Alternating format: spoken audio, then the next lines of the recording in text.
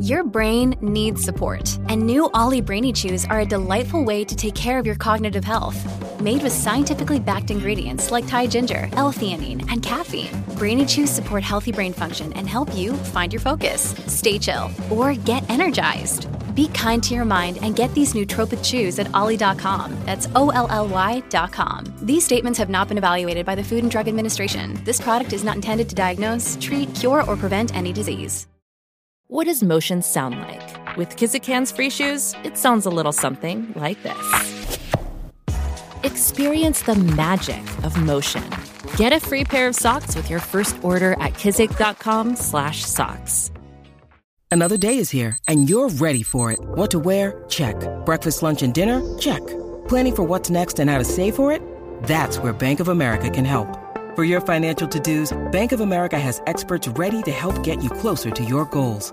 Get started at one of our local financial centers or 24/7 in our mobile banking app. Find a location near you at bankofamerica.com/talktous. What would you like the power to do? Mobile banking requires downloading the app and is only available for select devices. Message and data rates may apply. Bank of America N.A., member FDIC. Ladies and gentlemen, boys and girls, and those who don't identify as either, you are listening to Ratchet and Respectable with Demetria L. Lucas. I am back in LA, finally. My latest trek back to the East wasn't so long. I was only gone 10 days this time. I was out there for my mom's birthday, which you know, if you listen, and then I headed up to New York for a few days to gallivant and to see the Black Opera and to go to Grits and Biscuits and to hang out with a bunch of my friends. That would likely be my last trek to the East Coast until spring. It was a very good time. Lots of shenanigans. Some that I can tell, some that I can't. But a very good time was had. Many memories made that someday I might write about in a book. But for right now, I want to keep some of it to myself, if that's all right. There's so much to talk about this week, and we're going to talk about most of it on Friday. There's Darling Damson Idris. I don't know if this is because Mercury is in retrograde, but he's like nude on the gram. He posted a picture of himself appearing butt naked, wrapped in some fur, while sitting in a very large chair. Let's see if I can pull this up. I want to make sure my description is very, very accurate, that I catch all the details. He's smoking a cigar. He's sitting in front of a photograph of a lion. I'm sure this has some cultural significance that I'm missing here, but just the part that I get of his very brown and very chiseled. He's been working out. He's a little thin for a minute, but he's getting his weight up. He's getting his man weight. But the context that I do understand, I like it very much. He's referring to himself as Baba Idris. That is the caption here. And I was like, Baba? I think my Ethiopian friend calls her father Baba. I was like, does Damson Idris want us to call him daddy now? I mean, I ain't mad at it if that's what you prefer. I could call him daddy. How old is he? He's legal, right? He's almost 30. Just checking. Want to make sure I don't need to be locked up. There's very good news this week. There's a lot going on. Outside is very open, and Cardi and Marjorie are in Paris stunting on us. Two entirely different aesthetics, but Lord, they have released the fabric upon us. I also read this morning that Dave Chappelle has a new comedy special on Netflix, The Closer. I don't know if this is part of the material that he was doing over the summer. Remember, I went to see Dave Chappelle. He did a couple of shows in Vegas. I went to see him July 4th weekend. I haven't had a chance to watch it yet because I had to run some errands earlier today. I'm recording this late as hell. It's Tuesday at 3:56 p.m. on the West Coast, which means this is super, super, super late. I apologize, but I just couldn't pull it together yesterday. And then this morning I had an orthodontist appointment and then I had to run a few errands to pull my life back together. So I didn't get a chance to watch Dave Chappelle. I did watch The Wonder Years. I have many thoughts that I'll share on Friday. It's not a bad show so far. And it's only the pilot. I've only seen the pilot episode, so I'm going to reserve judgment. But from what I saw in the pilot, and pilots are hard, but what I saw in the pilot, they're over-explaining blackness. And it might work for white people, but it's not going to work for the black audience because it's very clear that it's not speaking to us. Everything that they say that's like a black cultural reference, they explain. And I'm like, if you were talking to black people, you wouldn't explain it because we would get it. It's always been one of the challenges with telling black stories on network shows because the majority of the audience is white folks. So you got to explain some details to white folks without losing black folks. Actually, I guess you won't have to wait for a Wonder Years review because that's pretty much it. Usher added 2 new shows for his Vegas residency. The tickets go on sale on Saturday. And I'm telling you this because apparently I am a publicist for Usher's residency in Vegas. Like, bad people were like, oh, I bought tickets because like you ranted and raved about the Usher show. And I saw the footage on your Instagram page. And I was like, yeah, it's that amazing and I don't mind. But if somebody from Usher's team would kindly send me tickets to the show, I think the new shows are the 23rd and the 24th. I'll still be in the country then. I don't think I leave till the 26th. Holla. What else? Nick Cannon has declared he's going to be celibate until the end of the year. He acknowledges that, 4 kids in 1 year might be a lot. And I would have said, Nick Cannon, just use a condom. Condoms are very effective when used like properly and regularly. They are a very effective measure of birth control. But celibacy is the most effective. So if you want to guarantee that you don't impregnate anyone or become pregnant, no sex is best. So good for him for finally exercising some self-control. Good for Nick Cannon. There was something else I wanted to make sure we talked about this week. And I wrote it on this list and now I can't read my handwriting. Nick Cannon, Usher, Damson Idris. Khalees has a new single. Oh, Will Packer, our friend Will Packer. He just announced that he's producing the Oscars, which is so very exciting. I love Will Packer.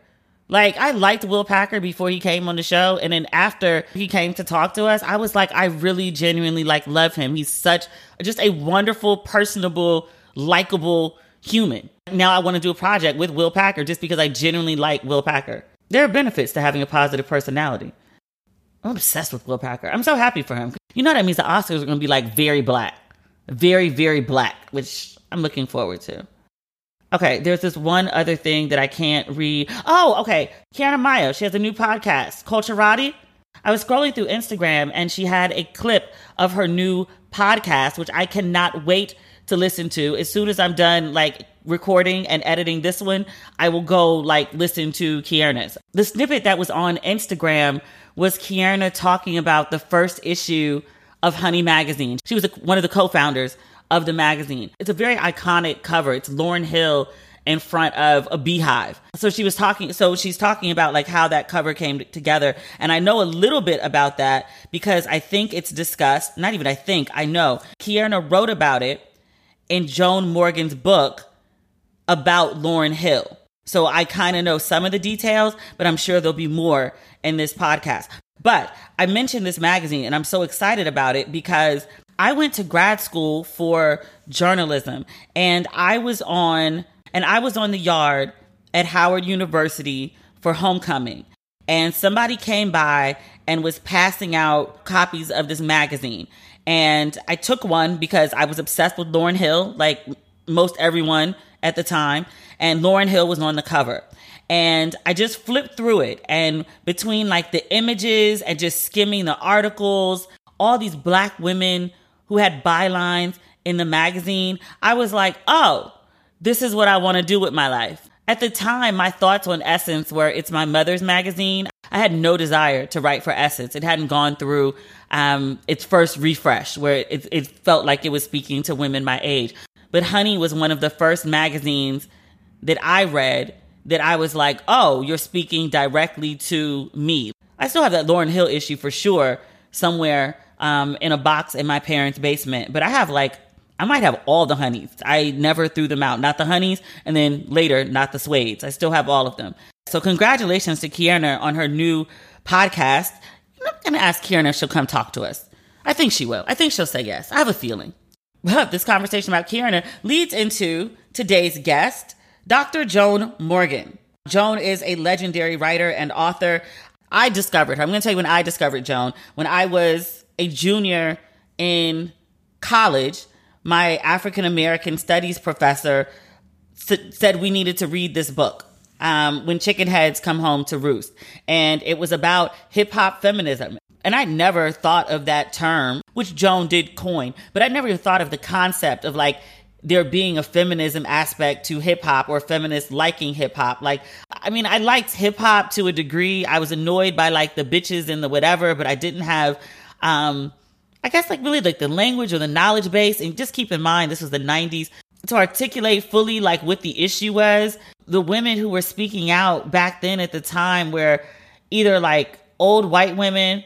I want to say like Tipper Gore with like the parental guidance thing that used to go on the covers of tapes and CDs. And then C. Dolores Tucker, who was raging against, you know, the misogyny in hip hop. And I think I was very male identified at the time, because I want to say it was like Tupac was like, tell this bitch to shut up. And I was like, why is she trying to ruin a good thing? And then really, this was a black woman who was like, yo, it's not okay to speak about black women like this. Like right now, she would be an icon. She's since passed away, if you're not familiar with her. But at the time, she was very much vilified, at least in the circles I was in, for wanting better, essentially, for hip hop, wanting better treatment for black women as they existed in hip hop. Say all that to say, but I read Joan's book and I had a huge shift in my thinking at the time. And it was around then that I started playing with the idea of wanting to be a writer, but I wasn't quite sure in what capacity. It all came together, you know, like years later with the Honey magazine I was talking about, which, by the way, Joan and Kierna are like besties. There's a mention in the interview that's coming up. The first thing I say is like, I haven't seen you since the Kennedy Center, which brings me to another one of Joan's many accomplishments. She has a second book that's about Lauryn Hill, 20 years of the miseducation of Lauryn Hill. And when she was doing the promo tour for that book, the DC leg of the tour took place at the Kennedy Center. And I moderated a discussion with Joan and Kierna. I was kind of on the stage in awe, and I was just like, wow, I'm like sitting here with like my idols. And then afterward, there was a party, and Bev Bond from Black Girls Rock, who was a DJ before she was Bev Bond from Black Girls Rock, but she did the after party. So when you hear our conversation at the beginning of the podcast, that's what we're talking about. Let me actually read her official bio, because like I can talk about details from here and there. But officially, Joan Morgan is a Jamaican-American author and journalist.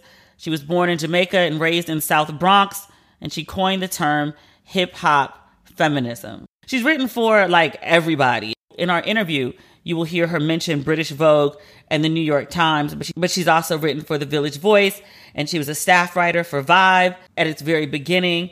She was the executive editor of Essence for a while. She was the editorial director of Set Magazine.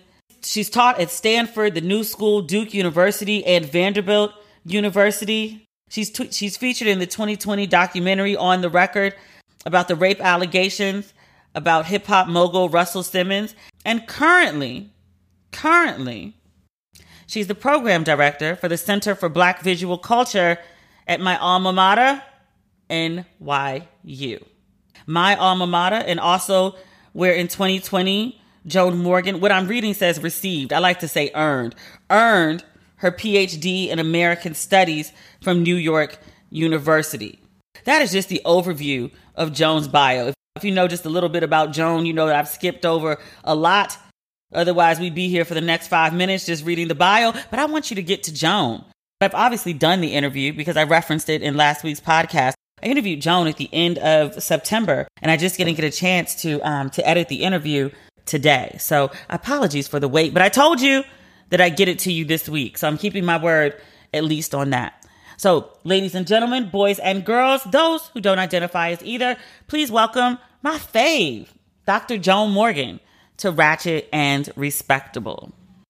Dr. Joan Morgan, I'm so happy to have you on the phone today. I'm so happy to be on the phone with you. I always love hearing your voice as opposed to just reading your words, so that's nice.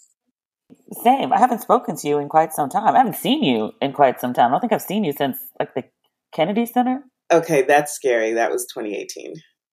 That was 2018. And my last memory is like, I told you, Bev Bond, and Kierna that I was moving to LA, and Bev tried to jump on the elevator to stop me. I was like, what? She was like, you can't move to LA. Like, what? I know. And since then, I've since moved to LA. And quite a few other people have too. It's a mass exodus. Come join us. Everybody's here. I know, including my child. So that's the other thing.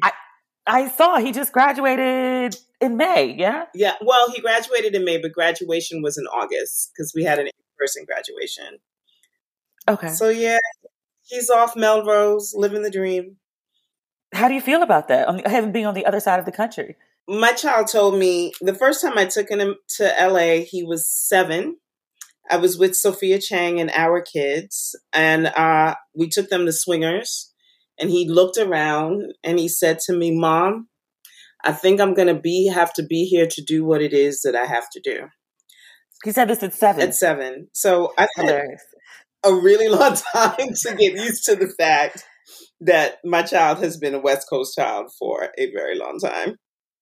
I'm 42 now? My mom is really not okay with me being on the other side of the country. Like she's tolerating it, but she'd rather have me, at least in New York. I think there are a couple of things. One is that Sule is actually living my dream. Like I've wanted to move to Cali probably for the last 20 years. And I've actually done so for short periods of time to Northern California twice, once in the 90s, like 95 for about 6 months. And then I moved again to teach at Stanford for about 6 months. And so Cali, and we have such a strong friend/family base, friends that are family that in LA and Northern California.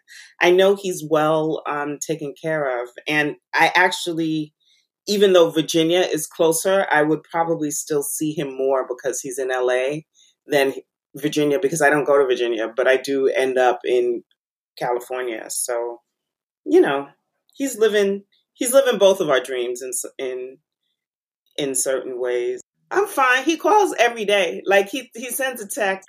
In high school, all your fights are about not checking in, right? Like you need to let me know before 1 a.m. that you're spending the night at a friend's house. And then they get out in the world and have to pay rent, and they text all the time because they're adults.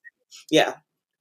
I love it. I mean, I talk to my dad sometimes twice a day, and I have like an ongoing text conversation with him in between the calls about nothing. And I'm fine with it. Yeah. But if he tried that when I was like, I don't know, in college or 16 in the house, absolutely not. I would have been World War II. Now I'm happy to hear from him. Exactly. It's nice. Like, it's nice to sort of see them move into adulting, but also respect. They have a different understanding of what you had to do in order to adult so that they could live the lives that they're leading. And so it's nice. Like I actually just wish I could spend more time with him because he's just cool as shit now, Mm-hmm. But you're like, no, my kid is cool. I raised a cool kid. Right. I mean, Jamila sent me a picture, Demetria, at like 3:33 in the morning, which of course I didn't see because I was fast asleep. But when I woke up in the morning, I realized it was 3:33 in the morning, and she sent a picture, and I was sleepy, so I thought it was an old picture of she and I. And I was like, where was this taken? And I looked again, and it was actually her and Sule, and the text said, Sule and I are at the same party. He's living his best life. He's out there doing his thing. My niece is a model, and she just moved out there, and they're being all Black excellence. So there you go. The longest field goal ever attempted is 76 yards. The longest field goal ever missed? Also 76 yards. Why bring this up? Because knowing your limits matters, both when you're kicking a field goal and when you gamble. Betting more than you're comfortable with is like trying a 70-yard field goal. It probably won't go well. So set a limit when you gamble and stick to it. Want more helpful tips like this? Go to keepitfunohio.com for games, quizzes, and lots of ways to keep your gambling from getting out of hand.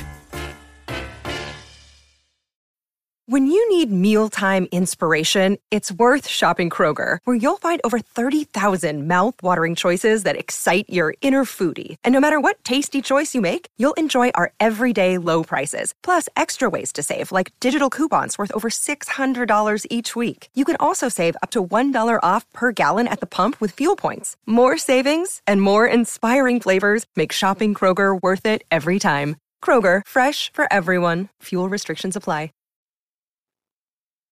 And you can't leave us now because you've got a job. You're the director of the Center of Black Visual Culture at NYU. You've got to be. I am going in New York. Yeah, absolutely nowhere. So I'm the program director, and I work for under Dr. Deborah Willis. She likes to say we work together, but she is the director of the Institute for African American Affairs, which is where the center is housed. And it's kind of my dream job. Like, it's the dream job that I didn't know existed or that I wanted. But I feel like every job I've ever done has trained me for this job. And I didn't really realize that's what was happening. But I basically just bring really cool people together to explore events and topics that I choose. And so I get to work with artists and filmmakers and content creators and scholars and critics and be a little bit of like, ooh, what happened if I get to play alchemist? Like, suppose we put this cool person with this completely unexpected cool person and have them talk about this cool thing. Like, I can pretty much do that all day. You think I can do that all day? It's like a big journalism roundtable with like a giant budget, I'm hoping, because it's NYU, and you just bring everyone together? So what happens is that it's exactly like a big journalism. Like, basically, I'm an editor-in-chief of a magazine, but it's in academia. And no, because it's academia, the budgets are not that great. But people love Deborah Willis, and they kind of like me, so they're just willing to do things for us with good grades. But it's great. What's the dream panel? Who would you love to like have all together to talk about what? Well, some of them are actually in. Like, Tarana Burke is coming in to talk about her book.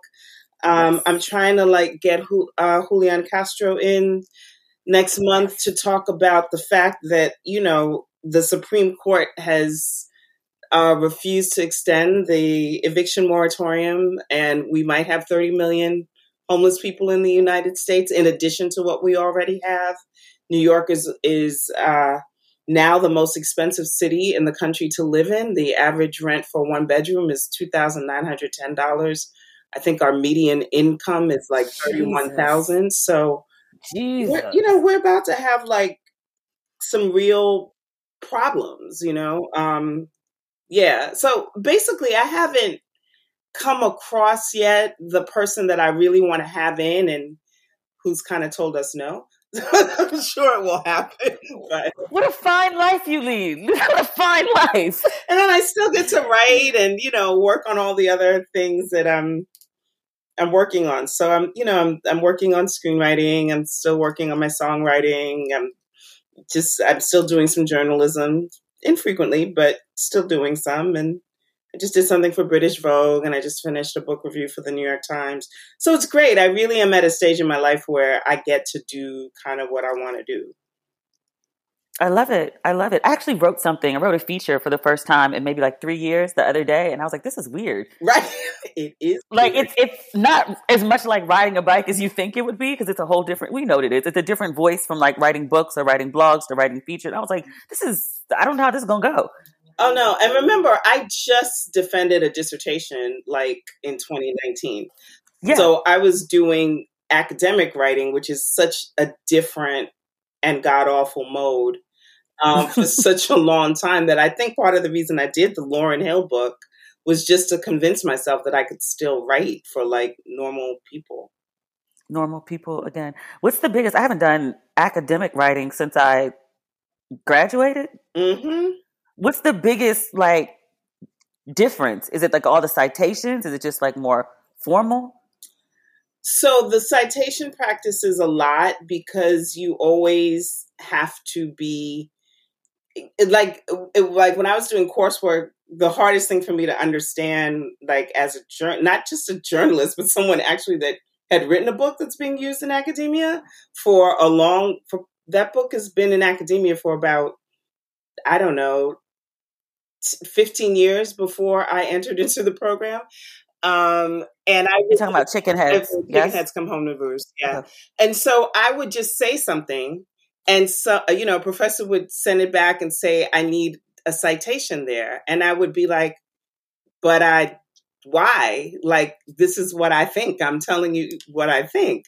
And I would go back and have to find someone to cite it. And so many times I would have to go back and I would find the person who said it in an article. And then I would look back at who they were citing, and the original citational source would be me. So I would end up just having to cite my own self. Are you serious? Yeah. Like, this comes from Chicken Heads, blah, blah, blah, blah, blah. It was just, it was definitely a practice. But I tell people who are journalists, it's, when we write for different publications, we have to learn different voices. So yes, when let's say you wrote for Vibe, Essence, and the New York Times, all of those have different institutional voices. Academia has its own institutional voice. And it's actually really challenging to write well in academia because everyone likes to use too many words. That's the only place I'd ever encountered sentences that were 17 lines long without a period. Like, we couldn't do that crap. Like, no, that's a quick way to get cursed out. Right. Like, someone would say to you, this is clearly a run-on sentence. And academics say, well, sometimes you need the space to, explore really complicated theory. And it's like, no, this is an obtuse, not completely worked through idea. So for me, what took the dissertation so long to write was just the insistence that I was going to write well and write at least as much in my voice as possible, because I really need someone who is the young person who is like me and wondering if they can do the PhD thing. I need them to pick up that dissertation and say, I don't have to lose all of myself in this process. But it was a bit of a fight, like, honestly, to be able to write that way, because academics don't really appreciate that. They're far more comfortable with you being obtuse than they are with you just being very clear and talking like, how would you explain it to your grandmother? There you go. Exactly. What made you want to get a PhD? The real reason for that is very much has to do with what where we were in journalism in like 2008, 2009. I could already read the writing on the wall. Magazines were folding like crazy. I try to tell people don't believe it. I mean, this is true, but it was actually much easier to make a living as a journalist 20 years ago than it is now. So when I do a piece now and someone's offering me $1 a word or $2 a word, they are so excited that they're offering me $1 a word. And I try to tell them, I made $1 a word at the very first piece I wrote for Essence magazine when I was literally 24 years old. So that would be 32 years ago. Yeah. Right. So it just didn't, I had a kid that I needed to put through college. At the time I was living upstate, so I had a mortgage that I needed to pay. And I just couldn't see how I just thought journalism wasn't going to be a sustainable way to do it. I also was just really tired of talking about hip hop and feminism, and I wanted to explore and have the room to do something else. And I also knew I wasn't paying for a PhD program. So I applied to one program, which was NYU. And I was like, if I get in, I'll go. And if I don't get in, I guess I won't get a PhD. And I was a McCracken Fellow, so it was fully funded for the first 5 years of the program. And then I applied for fellowships and things like that after. So I needed to buy myself some time, and I wanted to explore something else intellectually. But I also knew that at the time I was like, oh, I've done a bit of teaching. I could do a tenure track line, and maybe that's how I'll finish out the end of my career. Then I got into academia and realized that as soon as I graduated, I was probably never writing another academic article again. So that tenure so much for that was not the question. So I really do have the perfect job for me. I can speak. I still get invitations to teach. So if I want to teach, I can, if I really miss the classroom. But this is probably the best relationship I could have to academia, where everyone is really happy. It's like they're happy, I'm happy, everyone's happy. Yeah, exactly. And the fact, and no small part of that is that I work for an incredible scholar and artist herself. So because she is an artist, there's just a way that she approaches academia that's very different than if I was in a tenure track position. Yeah, tenure tracks don't really seem to be working out very well for Black women. So very few people get tenure, period. So that's the other thing that they don't tell you. Like, tenure is not something that you're guaranteed. Anyone is guaranteed, irrespective of who you are, when you start out. So you are talking about, I don't know, the top less than 5%, I would say, in terms of Black and in Black women. It's I don't know what the number is, but it's really low. I want to say maybe 2%. Yikes. And that might be generous. So I wasn't worried like I wasn't going to get tenure, because I'm just sort of like, if I put my mind to it, I just assumed that would happen, which I think you have to be that way. If you're Black going after tenure, you just have to assume that you're going to do everything possible. Like, most people who are on a tenure track assume they're going to get it. Like, they're not like thinking they're going to be turned down for it. But I'm not a good fit with academia in that way. So my decision wasn't like, I may do all this work and not get tenure. I had to ask myself, even given the body of work that I've already done, even if that accelerated my process or something, I graduated, I was 55 when I defended. And so I had to ask myself, what do I want this last 20 years of writing, right? This is the legacy work. This is the sort of ending of the career. Where do I want that work to reside? And I couldn't see giving 7 to 8 more years of it to academia. I felt like I had given that enough. I'm happy with the academic articles that I've produced. I like my dissertation a great deal, but I needed to get back to the audience that I wrote for 25 years, before that. I'm very clear that that's where I want the work I do to land and reside in the audience that I want to continue to write for. And I couldn't see limiting it to academia in that way. So that really was what it was. Like, I couldn't see like writing 6 more academic articles and an academic monograph. And I just feel like for writing, my relationship to it has to be, what is it that I really want to write and I want to say? And since I'm not in a position anymore, when I was a younger writer, where I had to write to just sort of pay bills, which kind of really can mess up your relationship to writing, quite frankly. Yep. Nobody really tells you that when you have to turn your art into the thing that gets you paid, like, you develop a very complicated relationship with it. So, the nice thing about having my NYU job is that I'm supported, and it allows me to really, when I take on a writing project, it's really about the fact that I want to do it. And that's it. Like, I'm not compromising there and spending my time writing things I'm not really that interested in. And I'm very fortunate and blessed to be able to do that.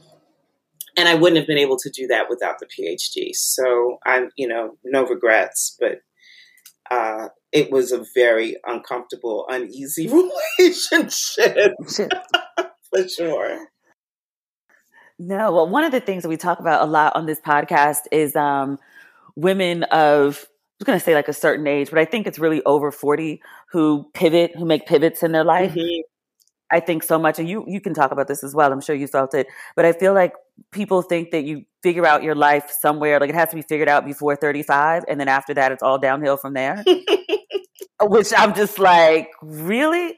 Because I just hear people do things, and they be like, "Oh, like you're too old, or you're going to start over now," and it's like, well, yeah, like, what else am I going to do? I don't want to do this. So I think, Demetria, here is the blessing of being part of what we used to call the hip hop generation, right? So we came up being able to see an art form, right, that moved from something that didn't have national, let alone international attention, or was certainly not a multi-billion-dollar industry become a thing, right? Mm-hmm. And we saw people who were able to create careers out of that, myself included, because you were chasing your passion for a thing. So I think in some ways we really are generations, because that's about 2 generations, maybe 2.5, of dreamers and people who learned to trace dreams and then weren't afraid, because you did that and you did something that really had no other template before you. So, for example, and I know this from reading your post about your parents. No, I am an immigrant to this country. My parents are immigrants.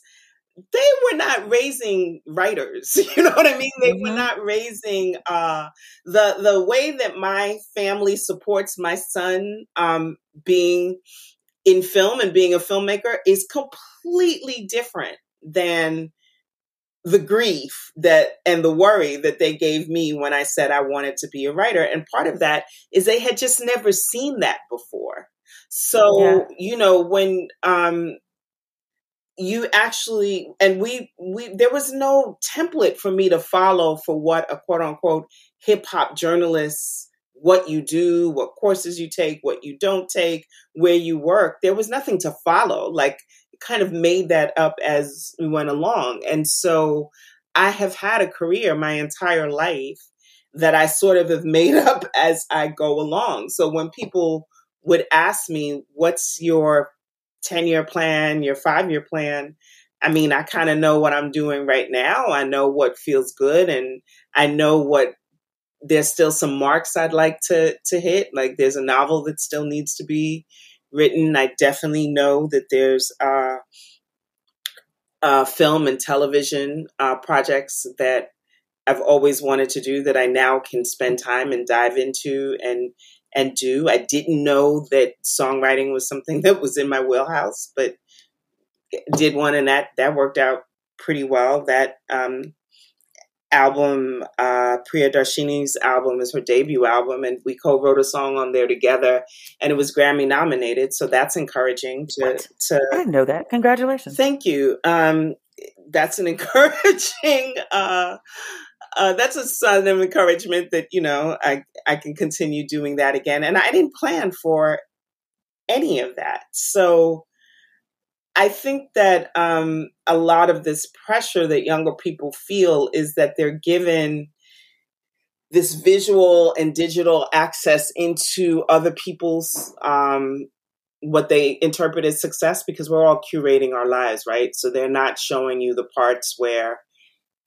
dang, that deal money is late and the contract took longer than I thought and my finances are a mess, which is really does happen with creatives, quite frankly, but you're never going to see that part of it on the gram, right? So they all feel this intense amount of pressure from each other to have it look good, right, by a certain age. And I'm not saying that planning and being strategic about the direction you want to take isn't important. It is. And I have a son that's living that reality out. Great for him. But I'd be so disappointed if he wasn't open. If he called me and said in 2 years and said, Mom, I want to go back into auditioning for, because I miss acting, I'd be like, okay, okay. Okay. No, one of the reasons I'm so very thankful for you and Kierna and Dream and others from, I guess, that you came up with is that it gave a sense of direction. I feel like I'm like the second generation of that. Mm-hmm. So now I can be like, oh, okay, like, if I ever get bored with this whole thing, like maybe I can go get a PhD, or maybe I can go be like an editor at a major publishing house like Kierna, or maybe I can go do documentaries like Dream. Like, at least there's something to look forward to. There's like some sort of blueprint, as opposed to just like completely just, winging it. And the thing is that I didn't realize how many things being in a magazine trains you for. Mm-hmm. That part. So many of my colleagues are successful screenwriters and showrunners and producers. And, when I talk to them and I'm like, how did you pivot? How did you make the switch? Were you thinking they all say like, it's really not that different. The skills they learned are the kind of skills you learn in a magazine, especially if you're in a startup. And especially if you're in a startup for a Black magazine, because, you know, it is just really... You're doing all jobs. Right. All jobs. Doing all the jobs. But yeah, there are people who've gone on to, like, Mitzi Miller is, you know, now in development. Yeah. Valdo's running a studio. Like, yeah. What? Right, exactly. Selwyn Hines, who my son actually works for. Cheo, who's... I mean... You know, all of us really came up doing the same kind of work and realized that we had translatable skill sets. So, you know, I don't know, to that generation who feels like you have to have it all figured out by 35, you really just have to figure out what your passion is right now and then be open to allowing it to being something else and not freaking the hell out, because the pivot doesn't necessarily, sometimes you have to pivot because you have to pivot. Like a lot of people who pivoted between 2008 and 2010 didn't necessarily pivot because they wanted to. We were in a recession and the kind of work that was, that used to be available to you just wasn't available anymore. COVID also made a lot of people pivot because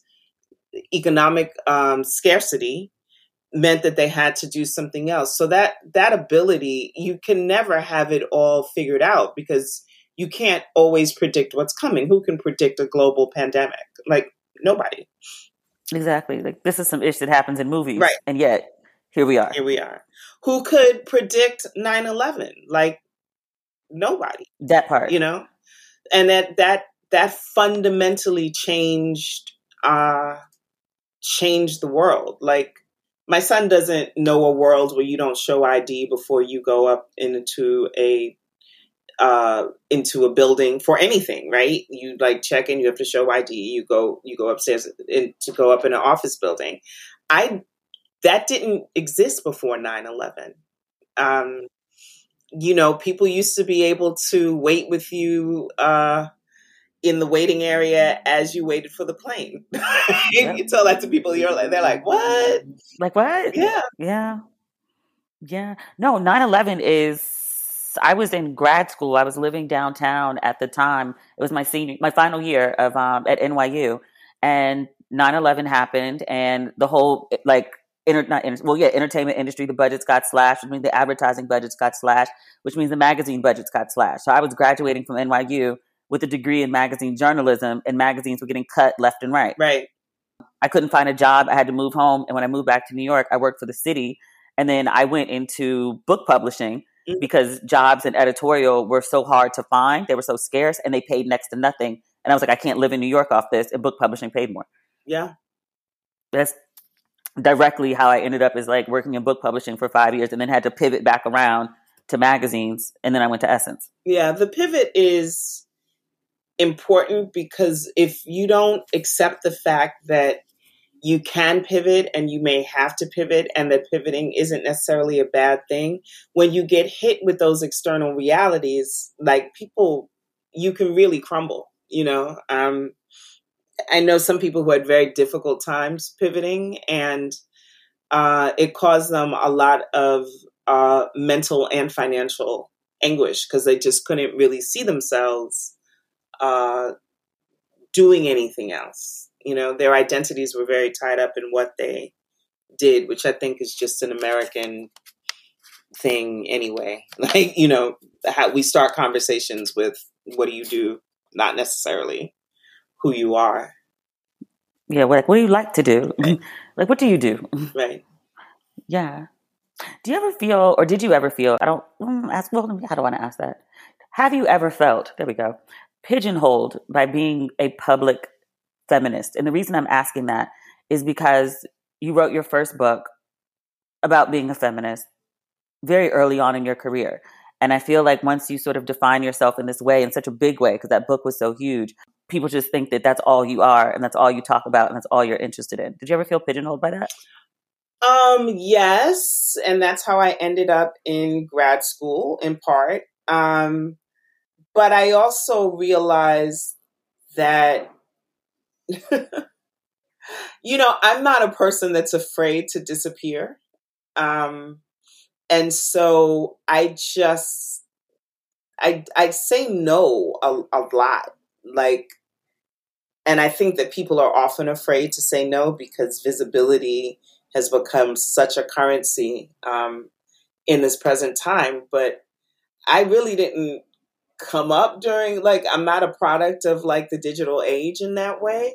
And so I don't have a problem saying to people, I am not interested. I know you're working on a documentary on women in hip hop or feminism, and your documentary feels like the most important thing in the world to you. And it should, because it's your documentary. And you are telling me that my voice is critical in that, but it's really not. At this point, I've done enough work that there are enough people familiar with that work that I've done that you can interview them, right? Still get what you need to know. And I can be out in the world free to explore and do other work. So part of it is that I just have a relationship with visibility that means that sometimes I just disappear.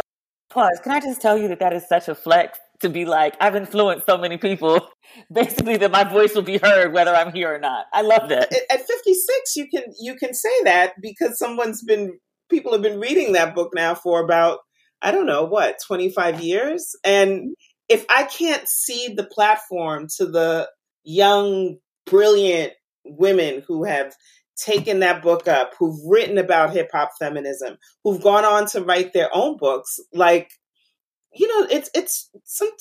So let me tell you who my mentor for this is, and you're going to be completely surprised, and she would be shocked. When I was 20-something years old and I was a hip hop journalist, I used to say, I don't want to be a 40-something-year-old music journalist, right? Because I felt at 20-something, like you do, that at 40, your ear starts to age out, right? In terms of knowing, having your finger on the pulse of what makes this music move through the culture in a certain way, right? And so I'd be yeah, it's good now. This is 24-year-old me talking, but I don't want to be 40 and up in the club.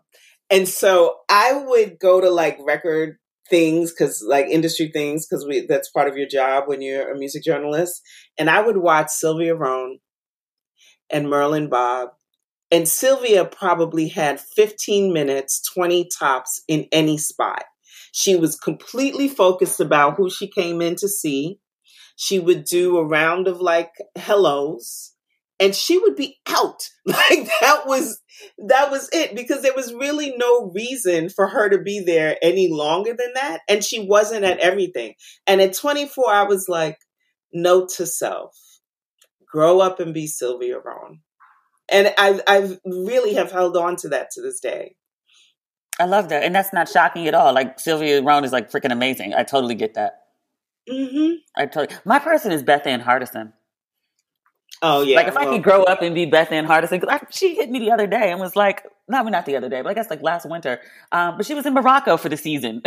Not for the month, for the season. Yeah, I had dinner with her last week, Kieran and Elizabeth and I, and, she's my other mother. And it's so funny because people will be ask me how Beth Ann is, and they'll be is she home? And in my head, I'm well, it's Beth Ann, so which home? Which one? On which continent are we referring to? New York home, Mexico home, Morocco home. But yeah, she's been an incredible, when people ask me about role models, I don't have a ton of them, but I saw Beth Ann at Howard University's first hip hop conference, right? So this is probably 1991. And I saw this incredible chocolate dreadlocked woman on stage. And I can't tell you what it was she was saying, but something in my little head clicked and said, that is who I want to be when I grow up. And you know me, so it's not, I'm actually probably on the shyer side, particularly with strangers. So it is not like me at all to go up to somebody after a panel that I don't know and like, I have to stay in touch with you. That's like so not my personality, but I did. And by some stroke and fortune, I've been able to have that one woman in my life for, I don't know, 30 something, like 35 years. And I realized I was so looking for, I didn't know exactly who I wanted to be, when I grew up. But when I saw Bethann, I was like, that is what I wanted to look like. And it had nothing to do with being in fashion. It had nothing to do with being an agent. It didn't have to do with her career. Like, she just really struck me as like, that's what a free Black woman looks like moving through the world. And I know whatever it is that I figure out with this life, I want to be free. And I mean, the lessons she's taught me have been countless. Didn't you wrote a big feature on Bethann? Was it for? Yeah, for British Vogue. Yeah. Like, as you were speaking, I was like, wait, okay, I think I remember something about this. Okay. Yeah, that was a lot of pressure. Why? But I'm glad the way it turned out. Well, it's the pressure. Well, one, it's British Vogue and Sir Enningfell, right? So because it's British Vogue, I definitely felt, because of the way I feel about Edward Enningfell and the work that he's doing at British Vogue, I'm like such a stan. So that felt like pressure. I also hadn't written a feature on anybody in well over a decade. And also Bethann, my mother calls her my other mother. So, you know, I was not going to be able to breathe until Bethann read the article and said that it was like, okay, you know, because I know that that's a pretty hard, hard, high bar to clear. And she's comfortable telling me things about myself that nobody else is comfortable telling me about myself. So that was it. I was definitely pretty nervous. And I just also wanted to do her legacy justice. And so trying to do that the piece was originally assigned at 1,500 words. And I was like, I have to hand in a spotless 2,200 so that they feel like they can't cut anything. Find a space. Yeah, right, I need an extra page. Exactly. And they gave it, which was really, well, nice. Yeah. I mean, you're Joan Morgan, and she's Bethann Hardison, and the pictures were amazing. Like, come on. Oh my God, those pictures. Iconic. Those pictures. But pretty much everyone who worked on that, the photographer, myself, like, that's the other thing that was beautiful about Bethann. She chose everyone she worked with. The makeup artists. So we're all people who wouldn't have been on British Vogue's, necessarily been on British Vogue's radar had it not been for Bethann kind of choosing, because when you're Bethann Hardison, you could do that, who you want surrounding you to do this piece. Like, a lot of people are just happy to be in British Vogue and they'll take whoever is assigned to them. But she's always been like that. So I'm very grateful that she chose me to write it, which also added another level of pressure, right? Because I couldn't write the article from the position of impartial journalist. Like, that would have just been dishonest. Yeah. Is she still working on her memoirs? Aren't you supposed to be writing her memoirs? Aren't you supposed to be working on convincing her to write her memoirs? She is. I have been applying all kind of pressure to her forever, and she is making great progress. And I will allow the official announcement to say the rest. That makes me happy. Yes. There's something forthcoming. That brings me joy. Mm-hmm. Well, Joan, that's all of my questions for you. Is there anything that you want us to know about you, that we should be talking about with you, that you're working on, that you should be looking out for? Well, Dimitri, I want to say something to you, because I think that something you said earlier about Dream and Kierna, and myself laying a template, and that's been very, very rewarding to see how you and the generation of writers that's come up with you, Black women writers that's come up with you, have run with it. But I also want to say that, you're very inspiring to us, because when you're creating a thing, you're not necessarily thinking about the other things that it could be parlayed into, because those opportunities don't exist, right? So there were no podcasts, there were no blogs, like there was no ability necessarily to reinvent yourself into these different things, because there weren't multiple lanes in that way. And I feel like you and your generation of writers have created these lanes that we actually are now able to also enter. And so I think that it's been reciprocal in a way that people don't often acknowledge. And so I'd like to thank you for that, and being inspiring and encouraging me to think about how to continually reinvent and what possibilities are there. Even a little thing like, well, come move to LA if you want to. Like, that's probably more real to me because you moved to LA. Right? Like you actually did. So I just want to say thanks. Thanks for that. And that, I love you and you're amazing and wonderful. And you never fail to just make me laugh my ass off at home, because here comes Demetria with too much truth on her IG. My antics and shenanigans and uncomfortable truths. Yes. Upsetting the people. But yeah, it's wonderful. Thank you.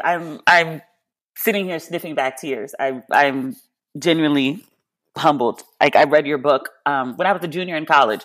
So to be like, on the phone with you and be able to text you and be like a mentee to you and all of that is just, bigger than my wildest 19, 20-something-year-old dreams. Well, this is the work, Yes. This is the work that counts, for sure. Yes. We're having a love fest, and I love it. I love it. Well, thank you so much, Joan Morgan. This is amazing to talk to you. All right. Well, let me know if you need anything. I'm always here. Isn't she just amazing? And by the way, the Beth Ann Hardison memoir that we were talking about, between the time I interviewed her in late September, I want to say like September 21st, 24th, somewhere in there has since been an announcement that Beth Ann Hardison is doing a memoir. And Kiana Mayo, who's over at, where's Kiana? One World Books. Look at this 360. I feel like we've been having a 360 conversation this whole podcast. She signed Beth Ann Hardison's book. I love it. So that is the episode for today. We'll be back on Friday with more commentary, more ratchet and respectable. I hope y'all like this new format where we're doing an interview one episode and then like commentary on the other. So I think that's probably what we're about to switch to. I'm not sure. I'm playing around with formats again. We'll see. All right. We will talk again on Friday with commentary and shenanigans. There's also an FDNY scandal that I want to talk more about, but I haven't had the chance to dig into the details. I think that's an important conversation. So we'll have it very soon. If you want merch for Don't Waste Your Pretty, it is available on DemetriaLLucas.com. I have not yet given a drop date for the ratchet and respectable stuff. I only do it in the fall. So it is coming, I promise. Okay, that's everything. All right.